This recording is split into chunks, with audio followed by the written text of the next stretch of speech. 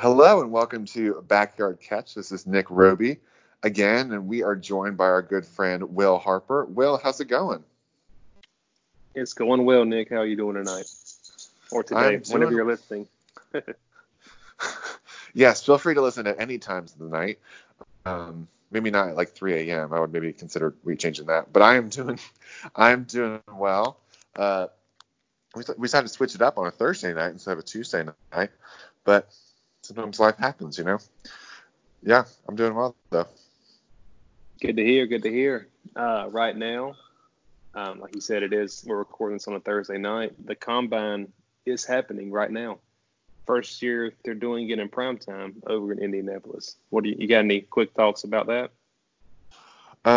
Well, first thing, quick thing. Yeah, we don't know anything that's happening live, but I did see that the tight end from Missouri, and it's the last name I can't pronounce, but he ran a 4.49 unofficial, which is very speedy for a tight end. Which is like the fourth highest ever, I think I saw, for a tight end, which is crazy because the dude is pretty big. Mm-hmm. So that one was pretty good. And then just as a Clemson fan, I did enjoy all the Isaiah Simmons content, who is our linebacker / safety / corner / defensive end. And they're asking, what position do you play? And he just goes, defense. So that was pretty fun. That's a little Clemson chuckle. Well, he wasn't lying, so. Yeah. Anything for you stand out so far? You touched on Albert O. We're not going to try to pronounce his name. The announcers don't even try to pronounce his name. Just Albert O. I'm looking forward to seeing. Well, let me say this. The reaction to Joe Burrow's hand size was pretty hilarious. That tiny hands. So I'm looking forward to seeing like how big of a deal is made of stuff that shouldn't be made a big deal of, which is usually, that happens every year at the Combine. A huge deal is made of the 40. A huge deal is made of hand size. Ultimately, it could or could not matter. It really depends on the player and when you put them in pads and game tape from college. That's the biggest takeaways. But just seeing the show of the Combine is pretty funny. I look forward to it every year. Yeah, it is. It's its own unique thing for sure. It's interesting to see like what questions they get asked in different drills, and then you look at it and you're like, I'm not sure how this fully translates, but I guess we have to have some kind of measurable to go off of. The hand size is always funny with the QBs, even though it doesn't seem to really fully translate. I also find it's interesting that like these top guys like don't usually work out, like do the workouts as much. I saw Burrow and Chase Young are not doing the workouts, which I thought was interesting. Maybe it's just to keep up their mystique. I don't know. I just thought that was interesting. And I also love when Combine they announce it kind of like as a like golf announcers, like that's very like silent, like it's just very murmured announcing as they're doing the 40-yard dash. I always enjoy that. And is it Rich Eisen the one that they always have? They compare offensive linemen to his 40 time. Oh yeah, and they just blow right by him. But in his defense, he's a pretty old guy. To be out there running in his full suit at 50, 60 years old, it's impressive. Yeah, it is pretty impressive, but I always enjoy that. So it's a fun time. It's definitely we're gonna talk some baseball in a little bit, but the NFL season never really stops. It's just always a show that just keeps going and going. So that will be really interesting because with the draft coming up in April, and then it just gets all started again. So it'd be really interesting to see. Yeah, like you said, it's interesting to see who will be the kind of the big winners or the big takeaways from the weekend. Mm-hmm. Yeah, last year this is when DK Metcalf made his name known. So I'll be interested to see if there's any any star that comes away. I'd say the biggest star so far has been Javon Kinlaw from my alma mater at South Carolina. Just hearing his Yeah. story and things like that. Like I don't think he's doing a whole lot of stuff at the combine because he got hurt in practice at the Senior Bowl. But just to hear him talk and just his size is something that a lot of the NFL scouts are loving. So I'm happy for him. Hope he ends up somewhere that he can make an impact. Yeah, absolutely. Absolutely. You ready to talk some baseball? Let's go. Let's go. Okay. So Will kind of previewed for us last time, if you were with us a couple weeks ago, when we were talking XFL, that there are some new baseball rules coming out, and we just wanted to have a whole episode pretty much just to talk about them, because baseball is usually it's a very historic game, very traditional, and usually, they keep everything the same. When instant replay came in, I felt like it was the biggest deal in any of the major sports. So all these different rules that are coming in for next year and in the future, it's just really interesting for a sport. So they're trying to get younger and innovate the game, but it's interesting what they're trying to do.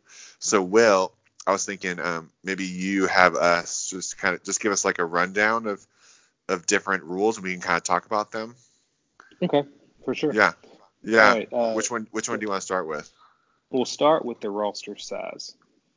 So baseball, they have essentially two different rosters. They have a 40-man roster, which includes players both in the majors and minors.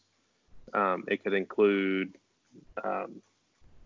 injured players as well. But essentially, you have your 40-man roster, and then you have, in the past, a 25-man roster. The 25-man roster are your active players in the majors. That's actually getting bumped up to 26 this year. So they're adding one extra guy, and you can only carry 13 pitchers. So half your roster can be pitchers. Do you think that most teams will carry 13 pitchers, or do you think some people will try to add a few more bats? I could see it depending. I could see National League teams maybe would want an extra bat with the more pinch hitting and substitutions that they do during a game. That makes sense. Yeah, and I also could see maybe it depends on like if they platoon guys or not. Like, so sometimes teams, instead of like having an everyday starter, like in basketball you have like an everyday starter, but sometimes in baseball, because you play so many games and with different pitchers, like you have one guy who starts at, say, third base against left-handed pitchers and another guy who starts against right-handed pitchers. So I could see you having maybe like a backup to them just to have a safety net. Or I could also say you can carry a third catcher, maybe just because some guys are more injury prone or just having the backup. But I would imagine that probably more teams would probably try to push the pitcher limit, because you could always use more arms, especially in the bullpen. For sure. That's where I would probably lean. I think I'm glad that they're regulating how many pitchers, though, because we already have enough changes in the game. Like, how many substitutions. So I think having a max on pitchers kind of keeps it from a team like overstocking just too many arms. Oh, yeah, for sure. Another one in regards to roster limits are in September. So in the past, in September, you could essentially have all 40 of your 40-man roster on the major league roster. Most teams, I don't know if any team actually ever had all 40 on there, but most teams were consistently over 30. And I remember vividly a couple of years ago when the Braves and the Phillies were in September and they were battling out for the NL East crown. I remember Gabe Kapler, who was the manager for the Phillies at the time, literally from the fifth inning on would change pitchers like every batter or every other batter. They just had an endless supply of pitchers. And the games lasted 4.5, maybe even up to 5 hours. So seeing that they're limiting that roster now to 28 players in September, and they're upping that pitcher limit to 14, so still half of your roster. I'm pleased to see that. It should help speed up the game in September. Yeah, I think overall it'll be good. I mean, I know there's teams like my Baltimore Orioles where they do use that time as like a way to test more of the younger players, but you probably don't need it to be the whole 40-man roster, because there's only so many at bats and so many things. You still want to be fluid and have, as a fan, like you still want to have some of the main guys in there with some other younger guys getting some at bats. Like you still want name recognition and all that kind of stuff. So I think it's good to have an increase, but it's probably wise to pull it back a little bit when they're trying to also fight with NFL and college football during that time of year too. Mm-hmm. Yeah, that's whenever football is really gearing up. That's whenever the college football season is just starting in September. The NFL season is just starting, so people are getting their weekend plans ready to go watch their favorite teams. So yeah, I think that'll help keep baseball relevant and won't have their games go on for 4 hours plus.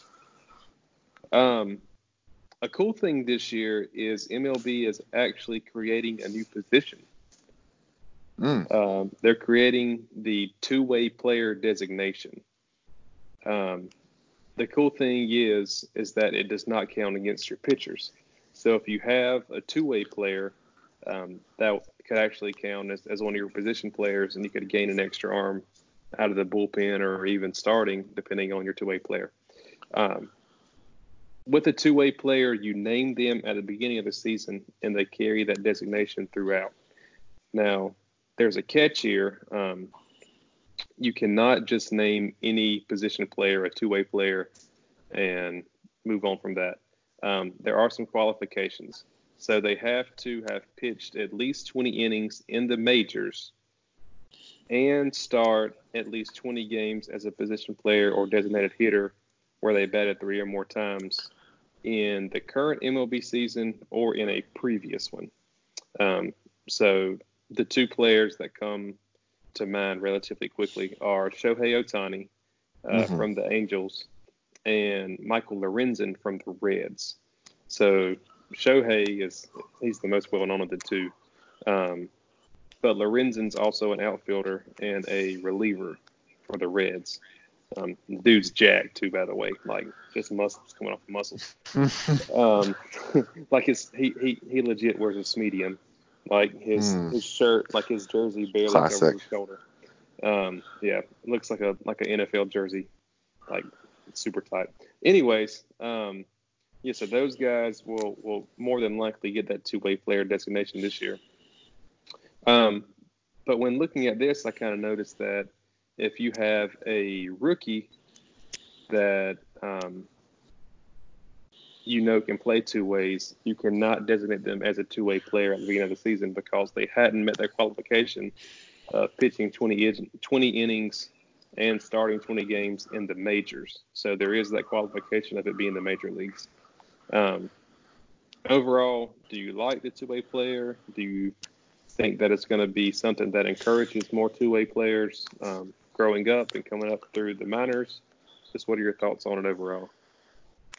My thoughts. I love it. I think this is an awesome idea to encourage the two-way player. I loved when Ohtani came in and he was very passionate about wanting to play both positions and wanting to go to a team who wanted to treat him as that way because he was dominant in both positions and he wants to. I like the well-rounded, like encouraging players to be well-rounded, and if you're able to do both, why should you have to pick one or the other?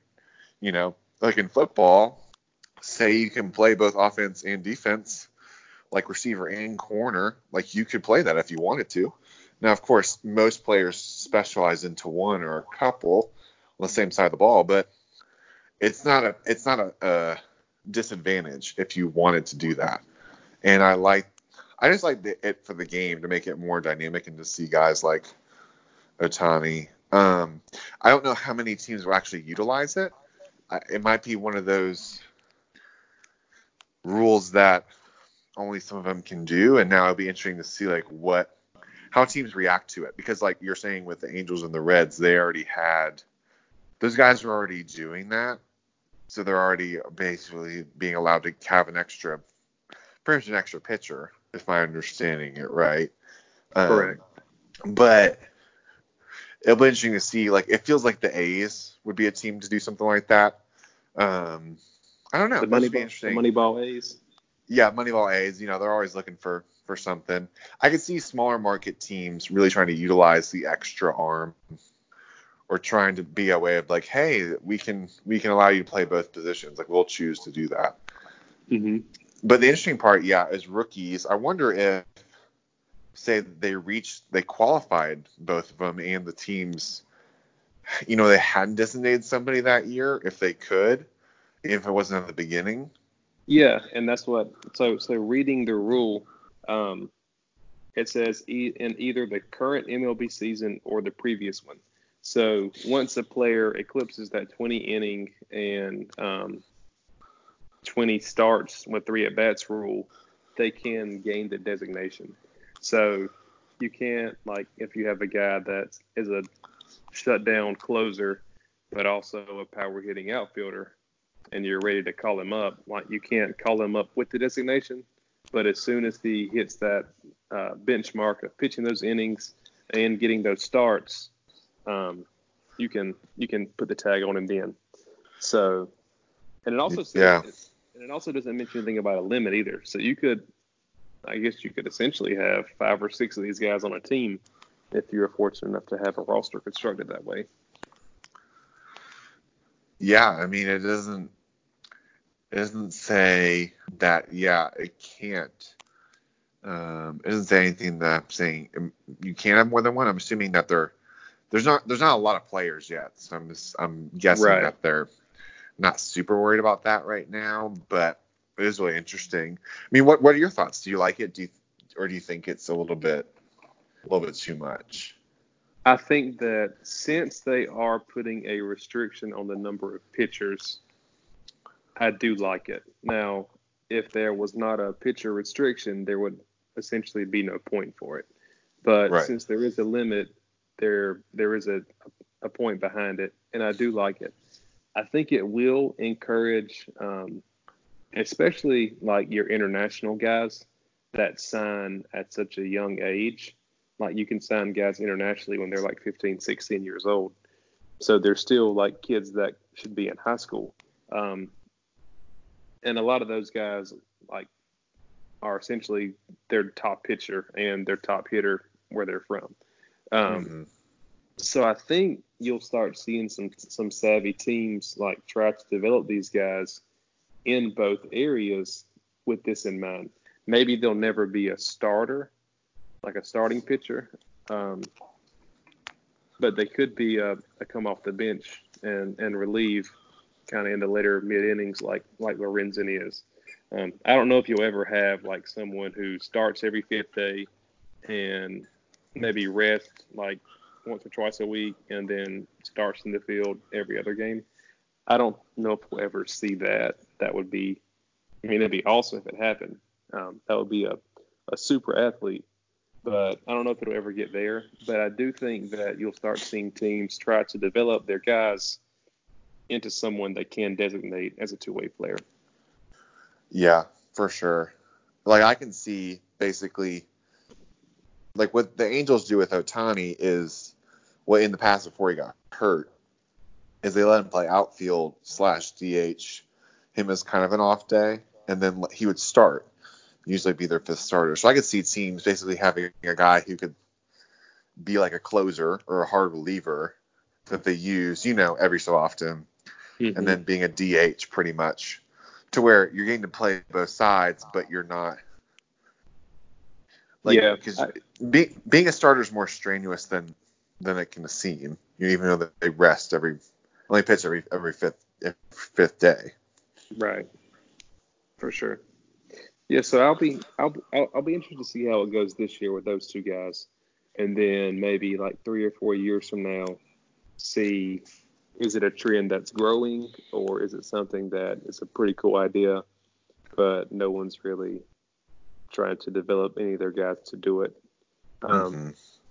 So we'll see. We'll see what history has to say about it. One last thing on roster construction. There will be a 27th man under special circumstances. So essentially like a doubleheader. Like right now, if you have a doubleheader, you're allowed a 26th man in previous seasons. So just essentially it's like an extra pitcher for the day since you're going to at least play 18 innings. Right. So they are going to have a 27th man for doubleheaders and things like that. Do you have any expanding thoughts on that? Or, I mean, it's just kind of common sense to me to do that.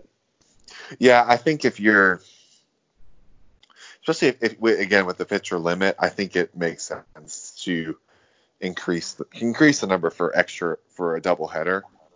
Because I think, like you're saying, pitching arms that's what I would say gets most affected by extra innings and doubleheaders. It's just the wear and tear of pitching that many innings.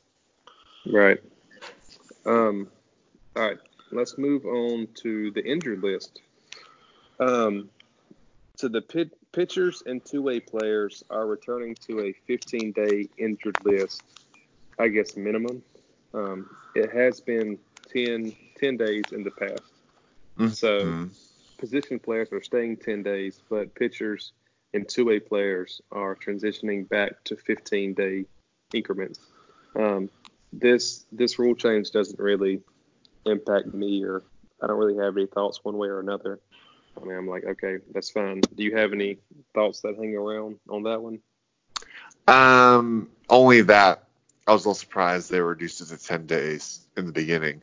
I think they're just trying to help teams not push players as much and like not punish them. But I think 15 seems about right, because usually you can kind of know if someone's going to need to take, up to 3 weeks to recover, or if there's just more of a day-to-day soreness, like they just need some off days, but you don't need to do that. And it's kind of like if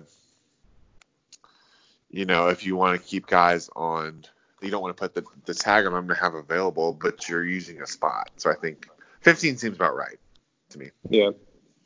And it's the same deal with when you're sent to the minors.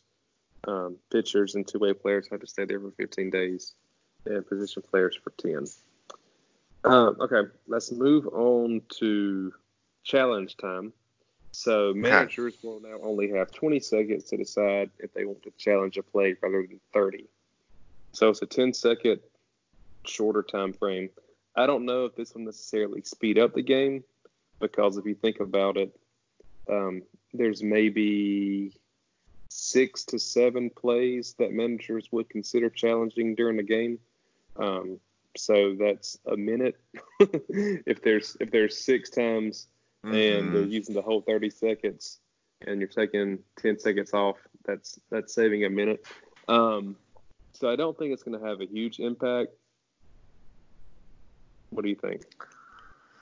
Yeah, I don't know if it'll have a huge impact, other than some managers might just let some stuff go if they're not, or they might just make quicker decisions. But yeah, I think you're right. If you're allowing them to have a challenge, 20 and 30 seconds doesn't make a huge difference when it's not in every play type of a deal.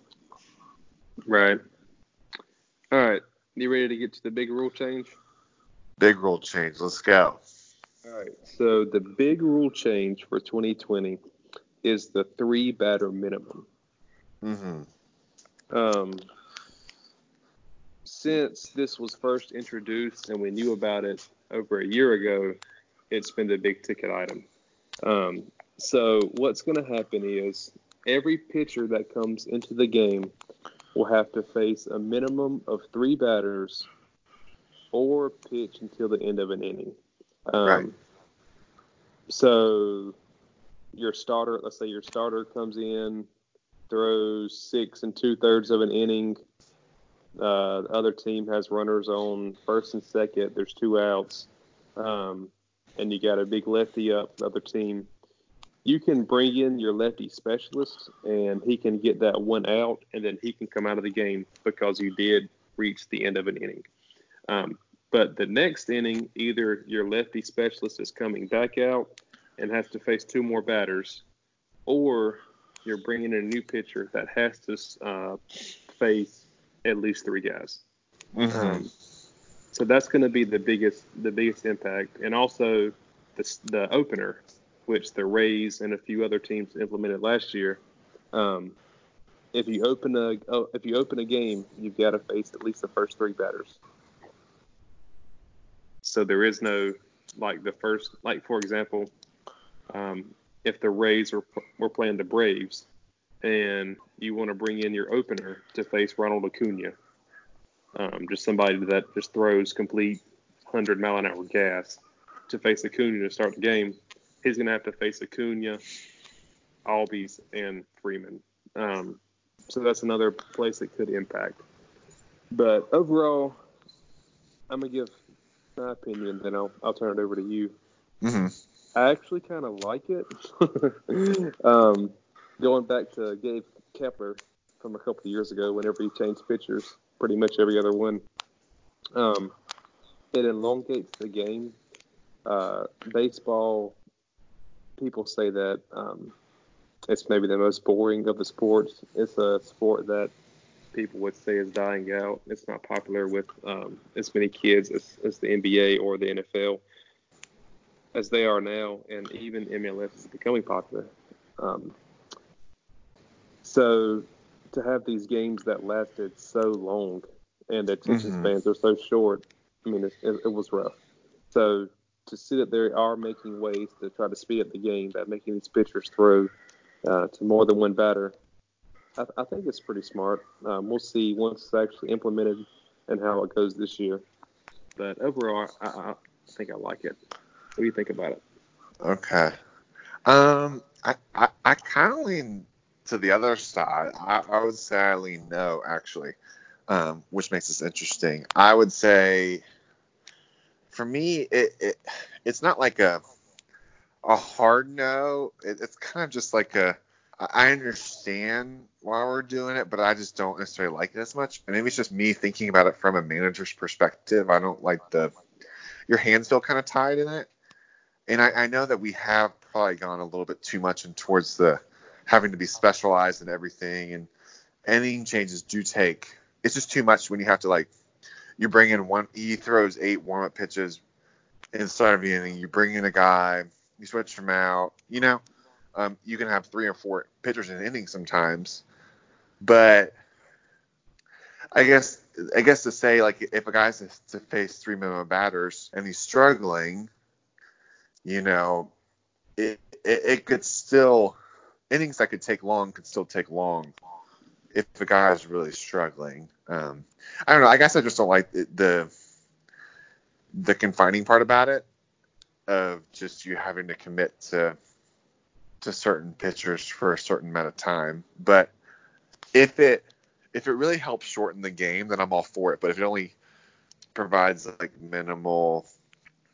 minimal differences, for me, if we're going from 3-hour games to 2:55, to me that's not really a big enough difference to really affect it. It's more of the speed of the game. Are we in constant, there's a flow to it. I think that's why people like basketball so much, is there's just feels like there's a flow to it, and baseball can sometimes have a little bit too many of stops and starts. So we'll see. I guess I'm leaning no, but I'm not against it. It's kind of I want to see how it would play, but I don't know. Yeah, I can understand that. I am looking forward to seeing how these specialists will adjust. So, like I mentioned earlier, you might want to bring in a lefty to face Freddie Freeman, or back in the day, you bring in a lefty to face Big Papi, David Ortiz, to see how these guys who are specialists, how they're going to adjust to having to face a big right-handed bat, or if you're a right-handed specialist having to face a lefty. Seeing how these people adjust, and they have to learn how to pitch to the other side. So I think that's going to be interesting to see how they're going to do that. I think it'll be better for baseball because, your pitchers are going to be better pitchers. They're going to have to be. They're going to have to learn how to get guys out. It does force pitchers to have to. You can't just focus on I only get righties or I only get lefties. You have to, because you're not going to face just the one side in those three batters. Right. Because right now, if you're a lefty facing a lefty, and you have a big slider that's going to break away from the lefty, I mean that's a great pitch. But it's going to break into righties, and they're more likely to hit it. So you're going to see a lot more changeups having to be developed. Some balls that move away from batters, whether they're righty or lefty. So I'm looking forward to seeing how it actually works. I guess towards the end of the year, maybe next year, whatever, we'll talk about this again to see how year one went, to see what kind of way that managers handled it, whether they handled it in a way that it will stay or in a way that the rules might go back to the way they were. Mm-hmm. Who knows? Yeah. No, I think it's definitely a wait and see, but I mean, it's worth a shot. So. Yeah, Manfred's done a lot worse. We're not gonna talk about the whole asteroid scandal and the way he's handled that. But yeah, he could do a lot worse than the 3-batter minimum. I think you'd very much like to talk about the 3-batter minimum as the highlight versus how many Astros hitters are going to get hit this year. Which, by the way, we're already at 7. Oh, and that brings me to 3-batter minimum. If your pitcher gets injured or gets sick, they can't come out. So I just thought about this. Do you think that we will see the fake injuries like we see in football? For example, whenever the offense is in the hurry up and they're moving the ball pretty good, and all of a sudden you see a lineman just fall over and grab his head like he just got punched in the face. I wonder if you'll start seeing like a big lefty specialist. They come in, they get their guy out, and then they look over at the bench and they're like, "Oh, my arm's not feeling too good." They take them out of the game for injury, and then the next day they're fine. I think that's going to happen. Actually, I'm pretty sure that's going to happen. So I couldn't find a rule against it, or like if you come out of a game, you have to miss a certain amount of time. I didn't see that anywhere. So if it becomes a problem this year where you have guys essentially faking injuries, I'm sure that this time next year they'll implement some kind of way of making you sit out and miss games if you come out of a game. Yeah, that'll be really interesting. I could see it happening. I mean, it happens in college football a lot. Yeah. Because you can't really test the validity of an injury right there on the field. I mean, fans, we think we know, but I would not be shocked. And I know there's gonna be some probably some back and forth between pitchers, because you'll have some old school pitchers who are like very, their pride's going to get in, then they're not going to want to do stuff like that. And then you have other pitchers who are not above that. And then, right. Classic summer baseball where they're like throwing at each other and they're like big arguments about little stuff like that. But I could see it happening. Mm-hmm. Oh yeah, and they might want to test it too with the ejection part of it. So this year with the Astros especially, they might be on the receiving end of some pitchers who don't face 3 batters because they get their first guy out and hit the second guy and get thrown out. So yeah, it'll be interesting to see how it goes this year. Overall, I'm excited about it, but a year from now, I could be like you and say, well, it was a weird idea and it just didn't work. But yeah, I'm reserving full judgment until then. Yeah.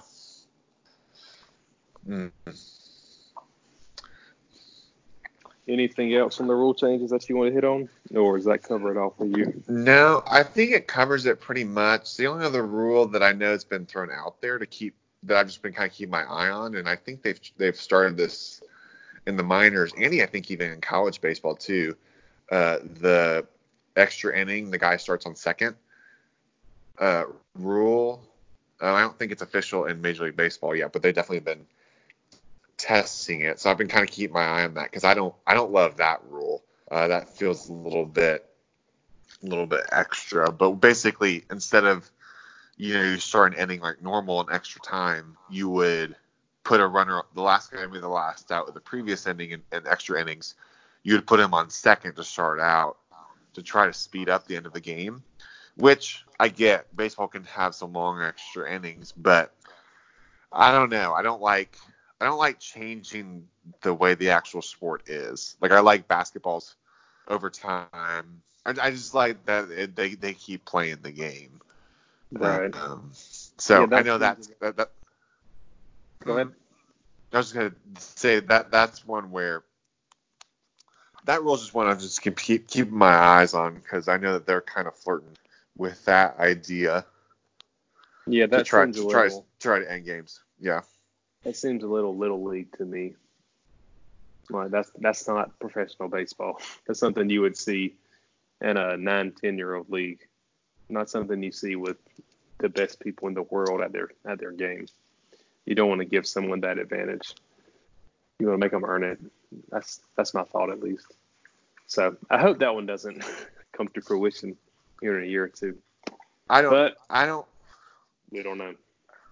Yeah, I don't know. We'll see. I could see it being in the minors because you want to end games and not get guys hurt for being too long, and also it's the minors, and so you do want some kind of little gimmicky stuff to get people to come, and you don't have like minor league doesn't have as many of the passionate baseball fans. You have like more casual baseball fans, Right. that just want to see a good game and have some fun.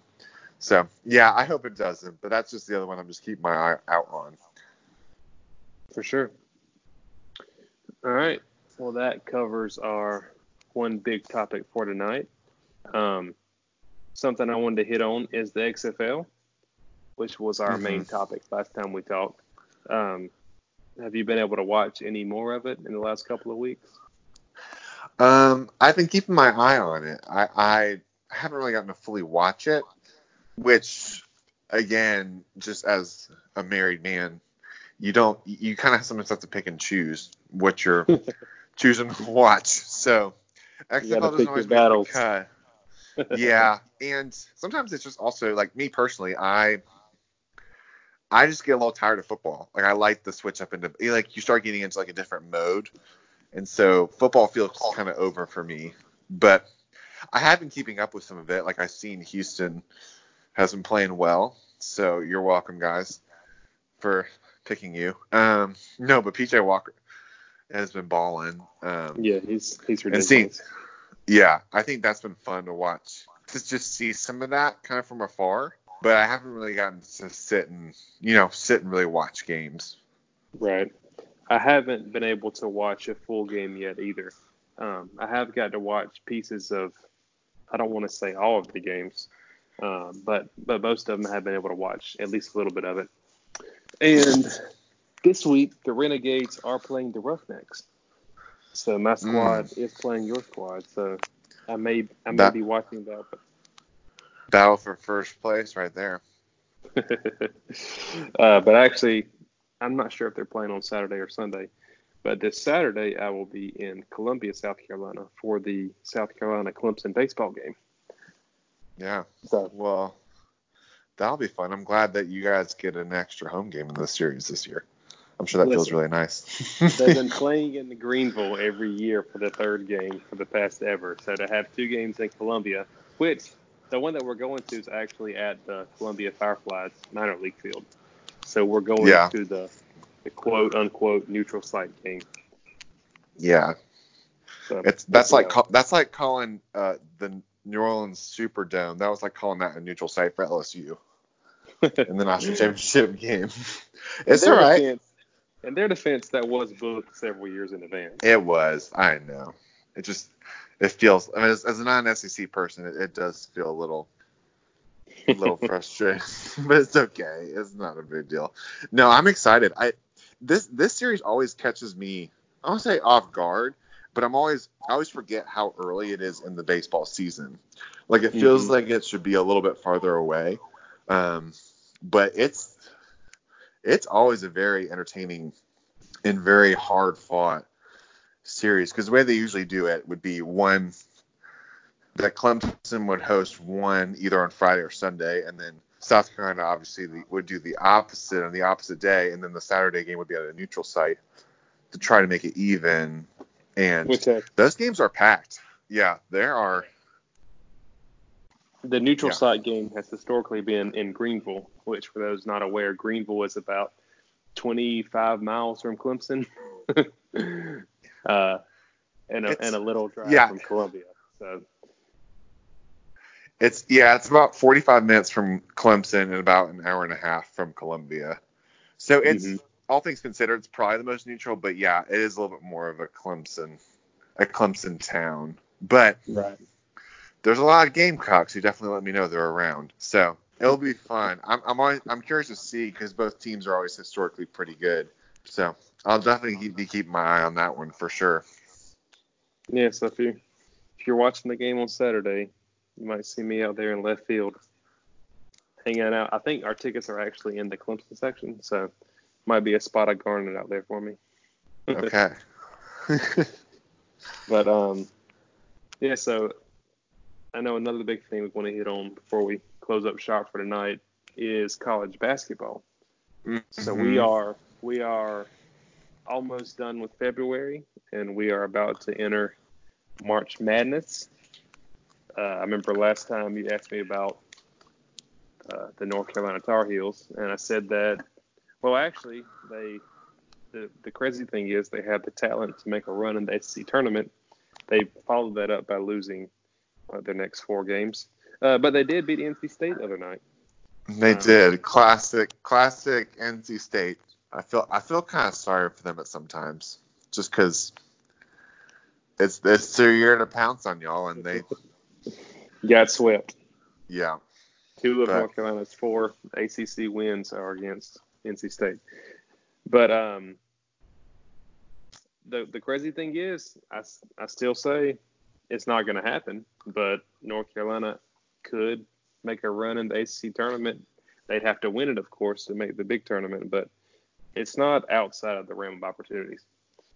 But in regards to college basketball as a whole, this is probably the season where I've watched the least college basketball, maybe in my life that I can remember.